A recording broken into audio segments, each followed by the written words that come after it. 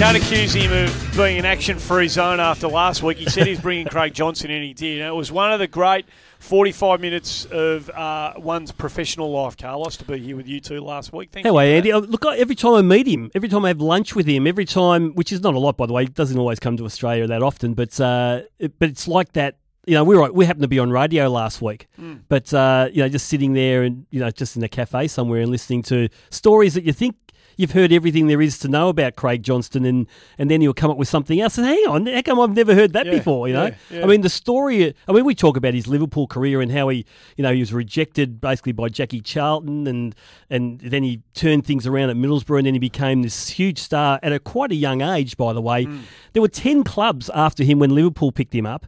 There was Chelsea, Spurs, Nottingham Forest when the great Brian Clough was managing them. All these clubs Leeds. are after him. Yeah, even some Italian clubs. I mean, this guy was hot property back then.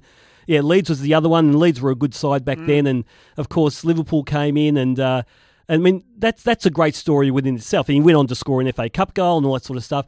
But, I mean, the story of the Predator boot is a movie in itself. Mate, I must have been the last person on planet Earth to know about that, him basically designing that. And after the show, when I went home, I just Googled it. Unbelievable. I mean, basically, he saved Adidas. Yeah. Like, Adidas was about to close the door. The brand was about to... Oh, look, I don't know enough about business to know whether someone was going to come in and keep it alive, but some accounts are the brand was about to be evaporated. Yep. And this boot was the salvation. The Craig Johnson designer became the highest-selling boot. For 20 years, it reigned supreme. And, we all know how quickly that market changes. And yet this boot continued to maintain its hold in the market. Incredible story. Incredible story. And how he described how he got it up in the end really didn't do justice to the actual story. I mean, he literally knocked on the door of Bayern Munich. And there was snow all over the pitch. And he Franz Beckenbauer happened to remember a Craig Johnston who scored a goal for Liverpool and said, "Okay, Craig, come in.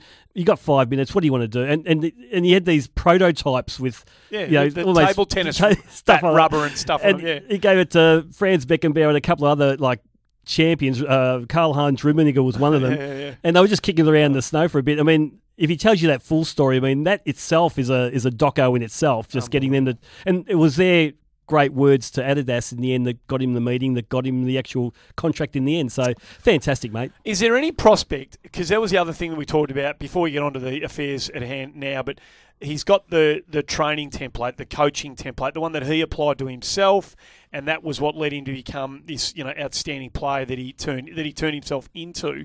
Is there any prospect of that? And it sounds like he's run into some dead ends along the way between then and now, but is there any way that, and I suspect you might be involved in something here, so I don't know whether you can tell me the whole story, but can that be something that is going to be a Craig Johnson legacy that can be formally turned into a kit, a guide, a video, or something that future generations can use if they choose to?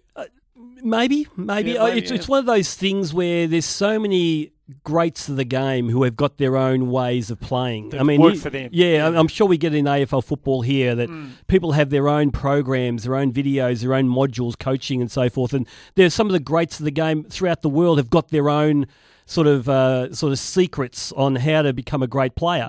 So it's a pretty cluttered marketplace for these sort of things. And also the other thing you have is that there's FAs all around the world. I mean, there's Football Australia and there's English FA. They've got their own technical departments all set in concrete. They write their curriculums. So if you're going to come in with a private sort of a model and just say mine's the best, well, who's to say you're the best? I mean, we've done all our research about what. So there's a lot of what you find in world football at the highest level and in the pub leagues. Everyone's an expert. Everyone has their secret to success. So it's a difficult question to answer. But I know Craig's dedicated his life for especially the last since he's finished football, trying to get people to have a look at what he's got.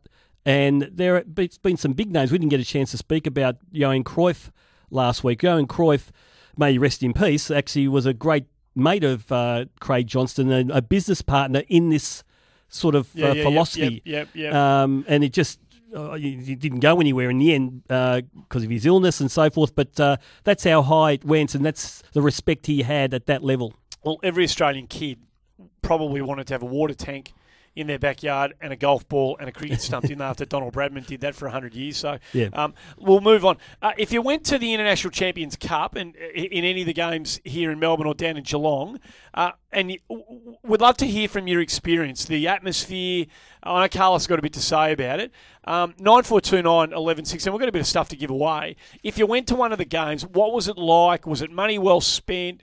Did you feel like you got value for your cash? Was it a disappointing sort of hollow type experience? Get on the line if you've got something to offer regarding that. I know you do want to talk about that, but if the calls come in, as the people are thinking about giving a call and you get your thoughts around that, I know you're desperate to get something off your chest about the pre-opening ceremony routine coverage of an Olympic Games. I can see you're troubled, and you're a little bit. I'm happy for you to just get her off your chest. It's not necessarily football related. In fact, the football team, the girls over there at the Matildas, you don't hear a peep out of them at the moment. Nope. And they're just focused on what they've got to do. Their first game's on Thursday morning, Rio time against I think it's against Canada. Big game, not a peep out of them, which I like. I like our travelling teams, our athletics, swimmers. Just go over there, focus. Chiller. The tougher it is. The more barren it is over there, Yes. the tougher, the more diseases there are. Just stay focused, right? I don't know. I'm cringing at every opportunity to bag, the Rio or the Brazilian organisation, the Zika virus, the sewage in the raw sewage in the waterways.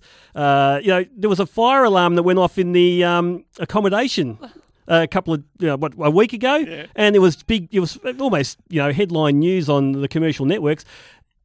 Let us just go over there and focus. The tougher it is, the better it is. We'll steel ourselves better. The siege mentality. Come on, draw on that rather than complain.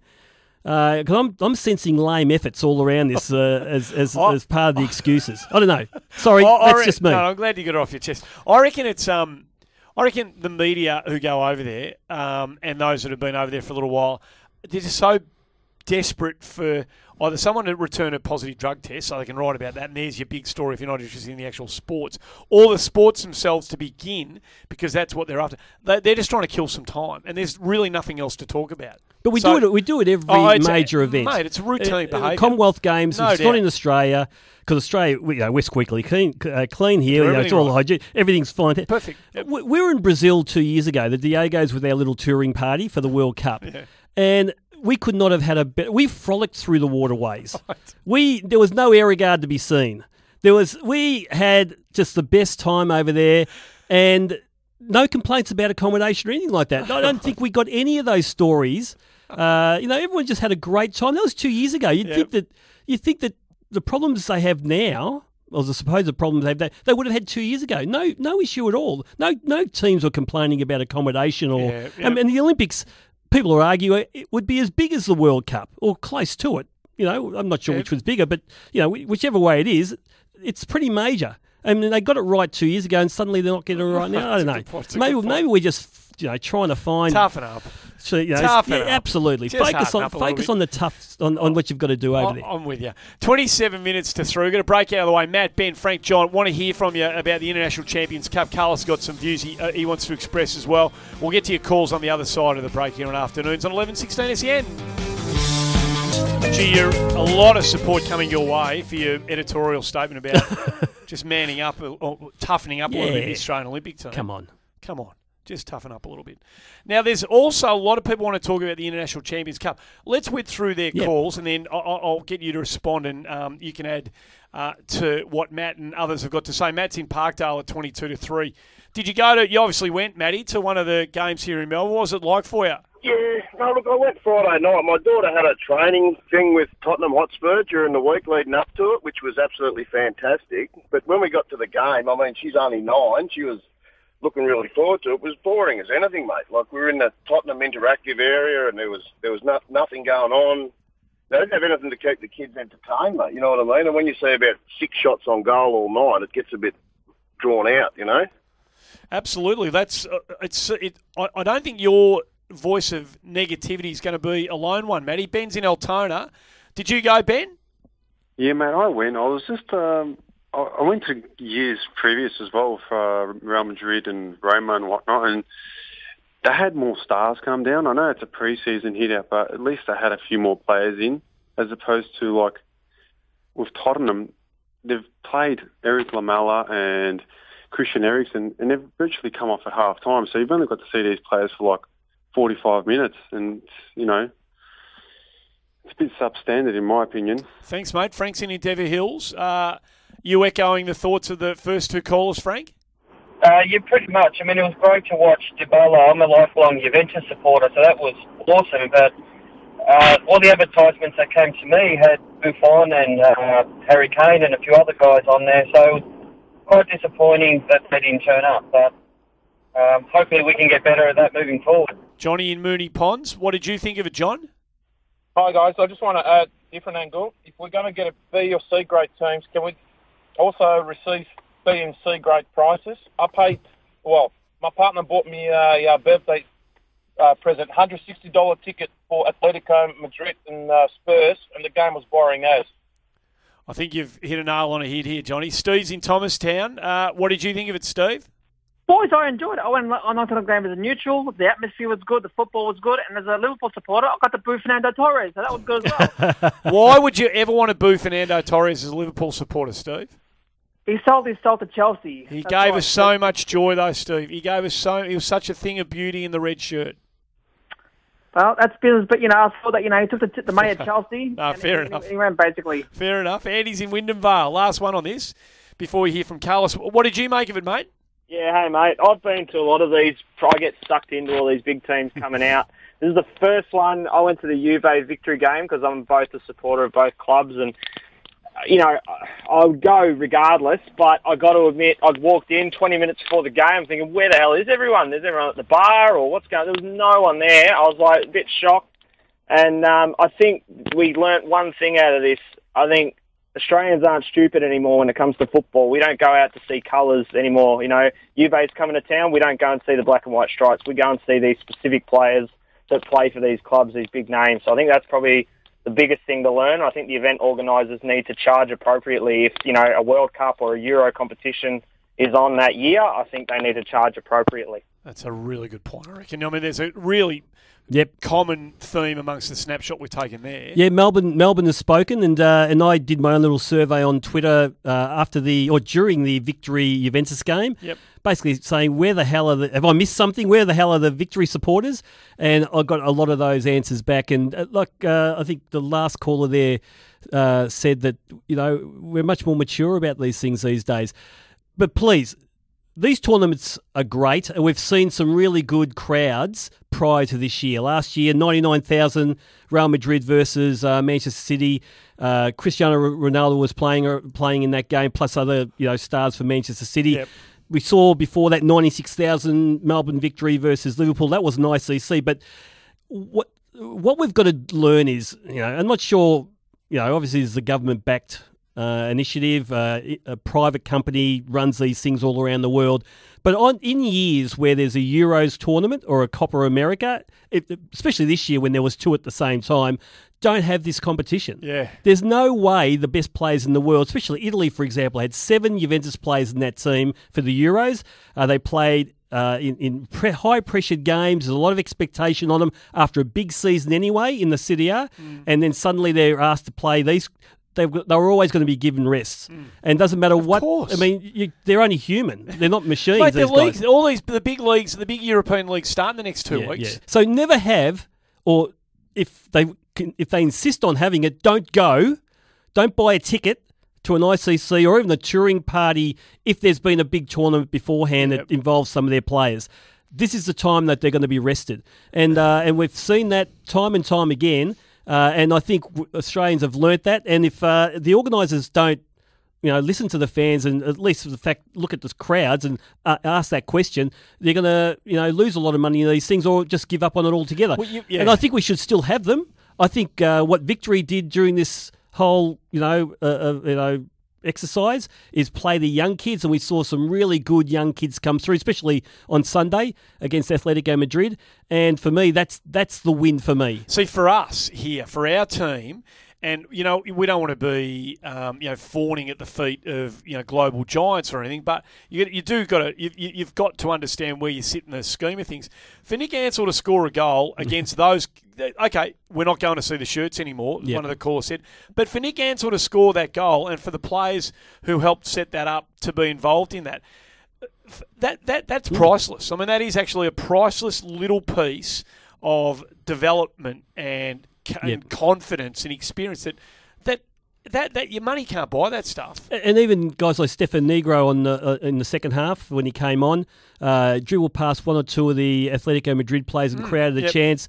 A young boy, Chris Theoharis, who was skipping past tackles with ball at feet. Sebastian Pasquale we saw in earlier games. I mean, these guys here, and I'm not sure whether they were part of their NPL team, but I did see a Victory versus Bullens Lions NPL game a couple of weeks ago, and Victory boys had lost the game.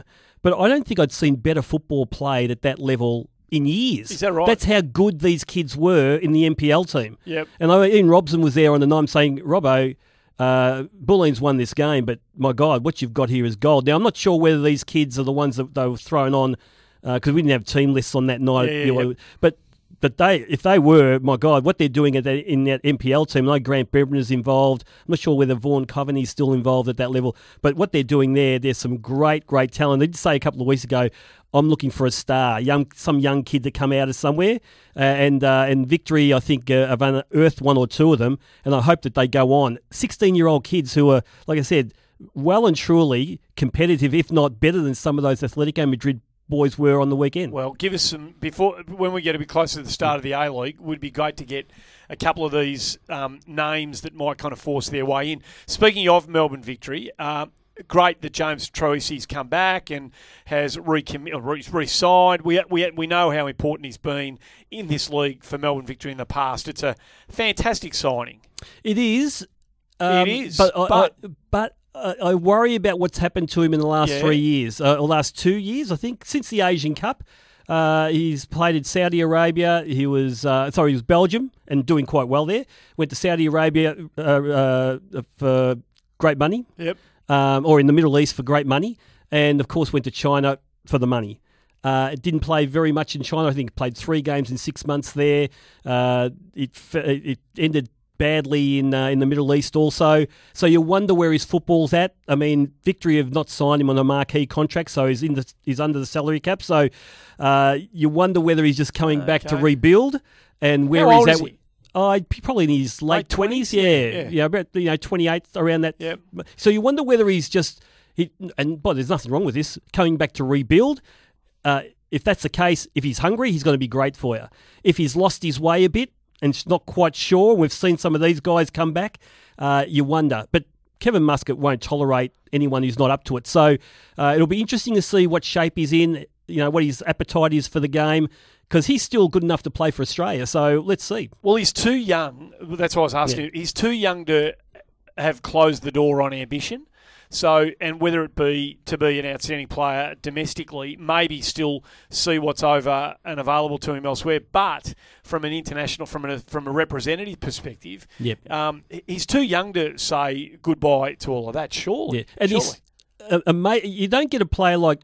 You don't get a player at 16 getting picked up by Newcastle in the EPL unless he's got sublime talent, because they can pick up any young kid around the world. That's what Troisi was. Yep. He was at Newcastle. They wouldn't let him go. He got picked up by Juventus, by the way. He was loaned out everywhere, but Juventus recognises him also. So this guy has got, talent in bundles.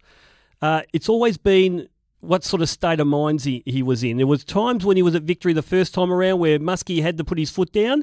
A couple of times he dragged him for not doing, the team things and so forth, but then he came good.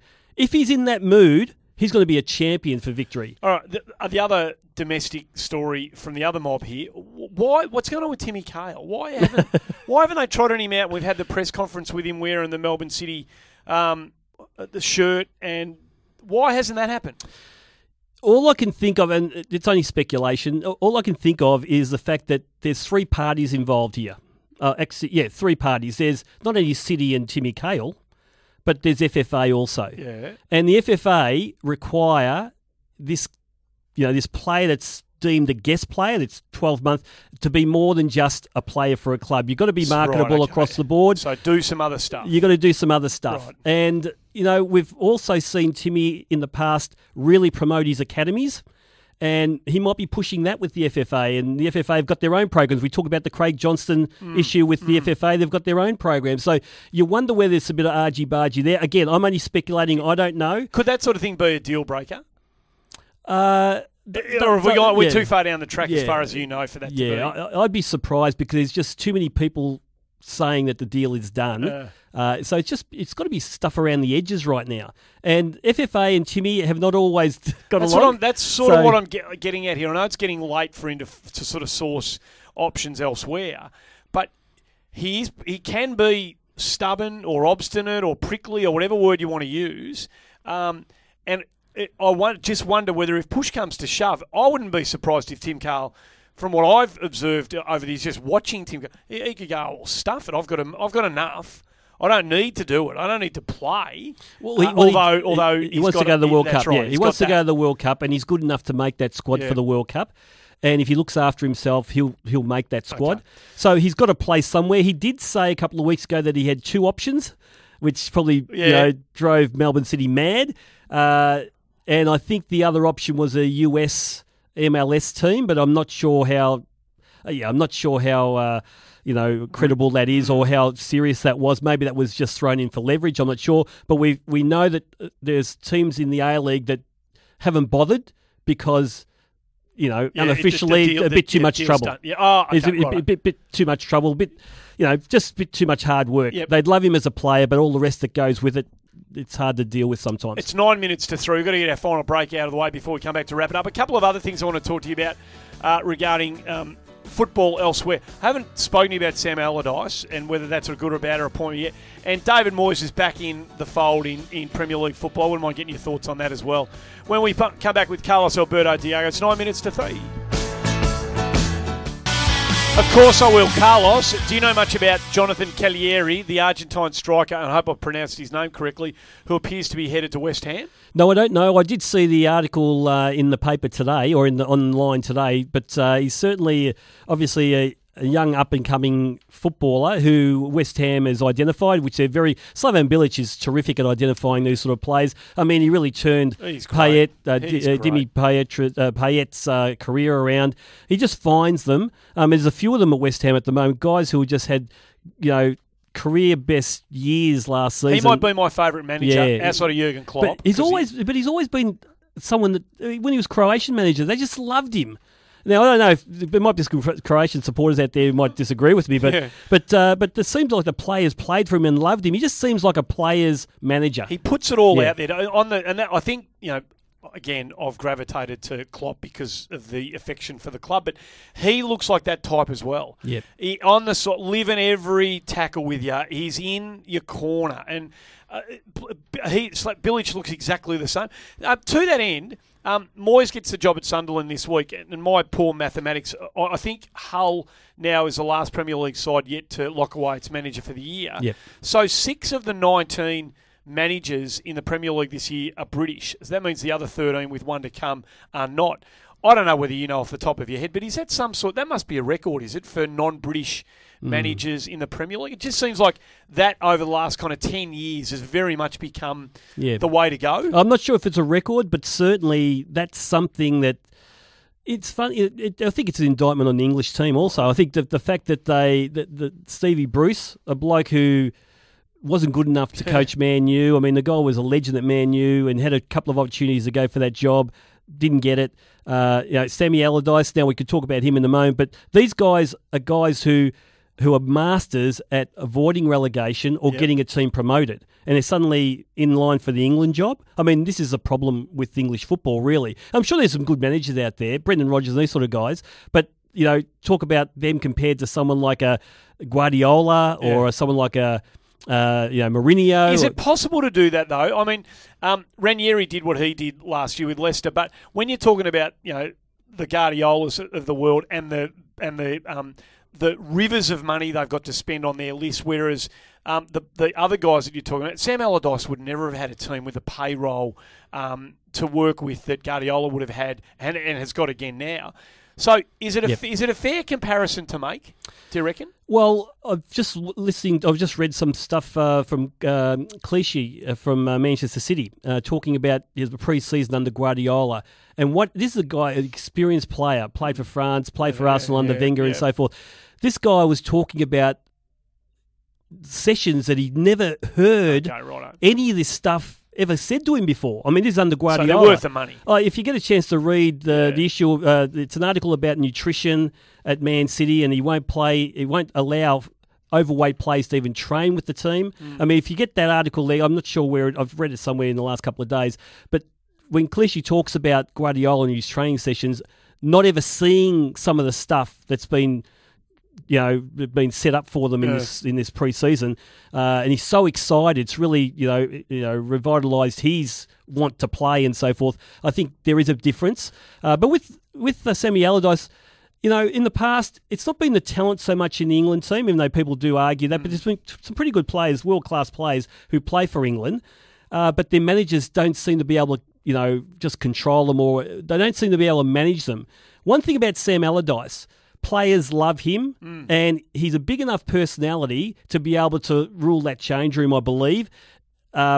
And maybe that's why he got the job. Yeah. But he certainly wouldn't get it for the technical ability he shows with his teams, even though he hasn't had a team like a Man City to win a Premier League, but he's had the Boltons of this world and Newcastle of this world, and he tends to stave off relegation or take them to mid-table and safety, and West Ham a few years ago and stuff. Yeah. So he's a successful English coach, but whether he'll win them a World Cup or a Euros, it remains to be seen. It probably helps that most of the English press seem to like him as well. He seems to have a good relationship with him, so maybe it just buys the English FA a bit of time. There's a billion other things, and we'll do that next week. That's always the case of Soothing. Carlos Alberto Diego, that's it. The boys on the run home next.